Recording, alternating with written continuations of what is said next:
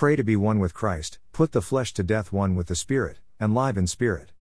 The main purpose of the record of Genesis is not to show the fall of man but to show how much God's grace can do for fallen people. We need to cooperate with the Lord by praying and by putting the flesh to death so that we may live by grace and not in the flesh. How grateful we are to the Lord that the Spirit, the pneumatic Christ, is dwelling with us to be grace with our spirit. The Lord Jesus is the grace coming to dwell within us. And this grace is God Himself who is processed and consummated to be our enjoyment day by day. Grace is daily working in us to supply us, support us, and motivate us in every aspect.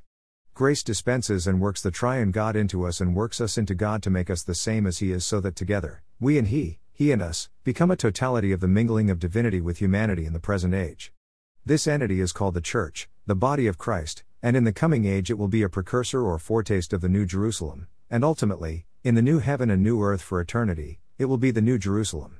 All we need to receive Christ as the Spirit of grace in our spirit in a continual way. Day by day the Spirit is being transmitted to us as grace, and we need to continually receive the divine dispensing. Just as we breathe all the time, so we need to receive the divine transmission all the time, being open to the divine dispensing of the triune God into our being. As we do the things we need to take care of in our daily life, as we do our job at the office, take care of chores at home, walk or travel, play sports, etc., we need to keep our being open to the divine dispensing of grace. This continual divine dispensing reaches us and infuses us with the very element of God to supply us and be everything to us. We shouldn't think that it is impossible for us to live a normal Christian life under the divine dispensing. Rather, we should turn to the Lord again and again, and experience Him as the grace we need moment by moment. We can ask Him to be our daily supply of grace. We can turn to Him in spirit to contact Him and enjoy Him. In matter after matter and situation after situation, we can contact the Lord and enjoy Him as grace. The issue will be that we will live a normal Christian life under the divine dispensing, and our living will express Christ. The only way we can express Christ is by enjoying and experiencing Him as grace, and this grace is in our spirit. We may have difficult situations, we may have trials, and we may be suffering. Even in such situations, we can contact the Spirit of grace in our spirit, and this Spirit will impart God with all that He is into our being.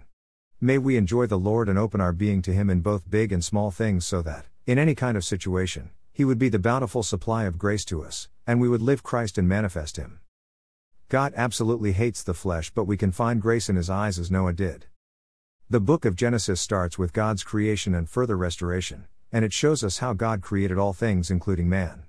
However, due to Satan's temptation and deceit, man fell by disobeying God. He then fell further and further until man became flesh, and God was completely displeased with man. On one hand, what we see in the book of Genesis is the fall of man and the further and further fall of man. On the other hand, Genesis reveals to us what God's grace can do for fallen man. Yes, man fell from God's presence to the rule of his conscience, and he fell further from the rule of his conscience to the rule of man, but God showed mercy and grace to man.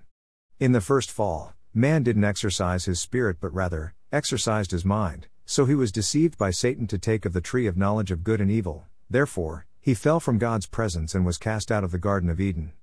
In the second fall, man overexercised his soul to invent a godless culture. The descendants of man invented the human culture under Satan's inspiration to replace God as the sole provider for their needs with things they can do and build to try to meet their needs. Due to the overexercise of his soul, man fell further to replace God with the things that he can do to provide for his needs of protection, supply, and entertainment. Oh, Lord Jesus!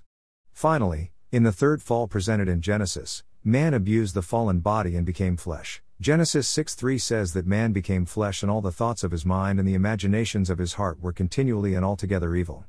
Therefore, God regretted that he created man and wanted to destroy the flesh. God showed Noah the true situation of the corrupt age in which he lived, Genesis 6:3, 5, 11, 13, Matt. 24:37-39, 2 Tim. 3:1-3. Man eventually fell to such an extent that he wholly became flesh, Genesis 6:3. The strongest and most evil enemy of God is our flesh. It is thoroughly and absolutely hated by God. God hates the flesh, for the flesh is the totality of the fallen human being, and the flesh is in complete rebellion against God. In a sense, God may tolerate our mistakes and transgressions, but He will never tolerate the flesh. Anything that issues out of our flesh is an insult to Him. At the time of the third fall, when the entire human race became flesh, God wanted to wipe them all out, for He hates the flesh. But praise the Lord, Noah, God's servant who walked with God, found favor in the eyes of God. He found grace with God, and God told him what he wanted to do. Today in this age the whole of humanity is just flesh, for everyone behaves and lives according to their fallen human nature. We need to be like Noah today, those who walk with God and work with God, those who find favor in the eyes of God to end this age and bring in the next age. We need to find grace in the eyes of God by coming to the throne of God to receive mercy and find grace, Hebrews 4:16. Just as Noah found favor in the eyes of God, so we can find grace in the eyes of the Lord by coming to Him in our mingled spirit to receive grace, enjoy grace, and live by grace. Even in the Old Testament, before the Lord as grace came, Noah found favor in the eyes of God. We today can be the same, in this age of degradation and corruption, by finding grace in God's eyes as we come to the throne of grace. Lord Jesus, we come forward to you in our spirit to find grace in your eyes. We come to the throne of grace to receive mercy and find grace for timely help. We refuse to be swept away by the flood of dissoluteness in the world today, and we refuse to live in and according to our flesh. O Lord, we choose to walk with you and live in the mingled spirit, not in the flesh. We trust not in ourselves but in the grace of God, for grace can do everything in us and for us. Oh, how much can grace do for us in God's economy? We come to you, dear Lord, to receive, enjoy, and experience grace in our daily living. Pray to be one with Christ, put the flesh to death, one with the Spirit, and live in spirit. In the Old Testament, Amalek typifies the flesh. The flesh is not just the bad things we do or the sins we commit, but the totality of the fallen old man with everything that comes out of it. In Exo 17:8-16 we see that Amalek came out to fight against Israel as they were journeying through the wilderness. The fighting between Amalek and Israel depicts the conflict between the flesh and the spirit within us as believers in Christ, Galatians 5:16-17. In this conflict we need to be those who cooperate with the Lord by praying one with Christ and by putting the flesh to death one with the Spirit. Furthermore, we need to walk by the Spirit so that we would not fulfill the lusts of the flesh. God loves man but He hates the flesh. The difference between man and the flesh is that God created man, but the flesh is the totality of the fallen man with all that man does and is in his flesh. The fact that God has a continual war with Amalek reveals that God hates the flesh and desires to exterminate it to the extent that even its memory is blotted out from the face of the earth. Exo 17:16, Galatians 5:17. The flesh can't be changed, the flesh can't be improved. If we try to improve or perfect the flesh, it becomes a better flesh, but even the better flesh cannot please God, nor can it be involved in the things of God. The flesh lusts against the Spirit and the Spirit against the flesh. These oppose each other so that we do not do the things that we desire. Galatians 5:16-17. How can we deal with the flesh? In Exo 17 we see that the way the people of Israel prevailed over and defeated Amalek was by Joshua and the people fighting in the valley while Moses, with the help of Aaron and Hur, was praying on the mountain. On one hand, we need to be one with the fighting spirit, signified by Joshua fighting against Amalek. The Spirit fights against the flesh and applies the victory of the cross to the flesh. On the other hand, we need to be one with the praying and interceding Christ on the mountain, signified by Moses praying on the mountain, being supported by the priesthood, signified by Aaron, and the kingship, signified by Hur, from the tribe of Judah. The priesthood is related to the Holy of Holies, which in our experience is our spirit, Hebrews 10:19. We need to come to the throne of grace in our spirit, in the Holy of Holies, to live in spirit and contact the Lord in spirit, even to remain in spirit.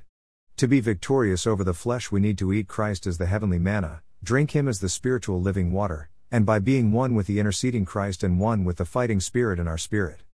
Amen. For us to sustain our prayer and thus defeat the flesh, we need to be obedient to the Lord under His authority, we need to contact the Lord as priests, and we need to do all things for the building up of the church as the body of Christ.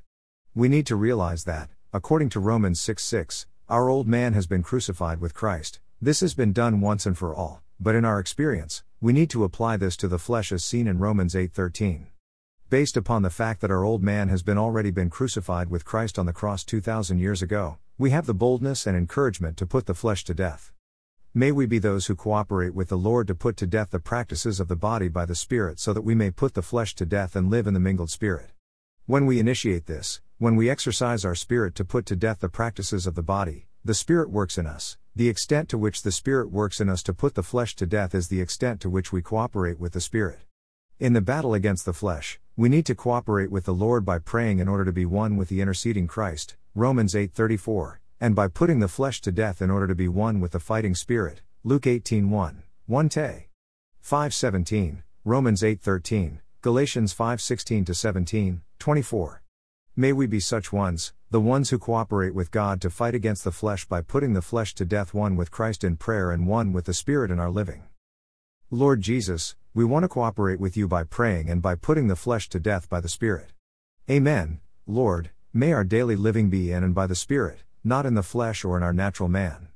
Thank you for being in us as the interceding Christ and the fighting Spirit to put the flesh to death.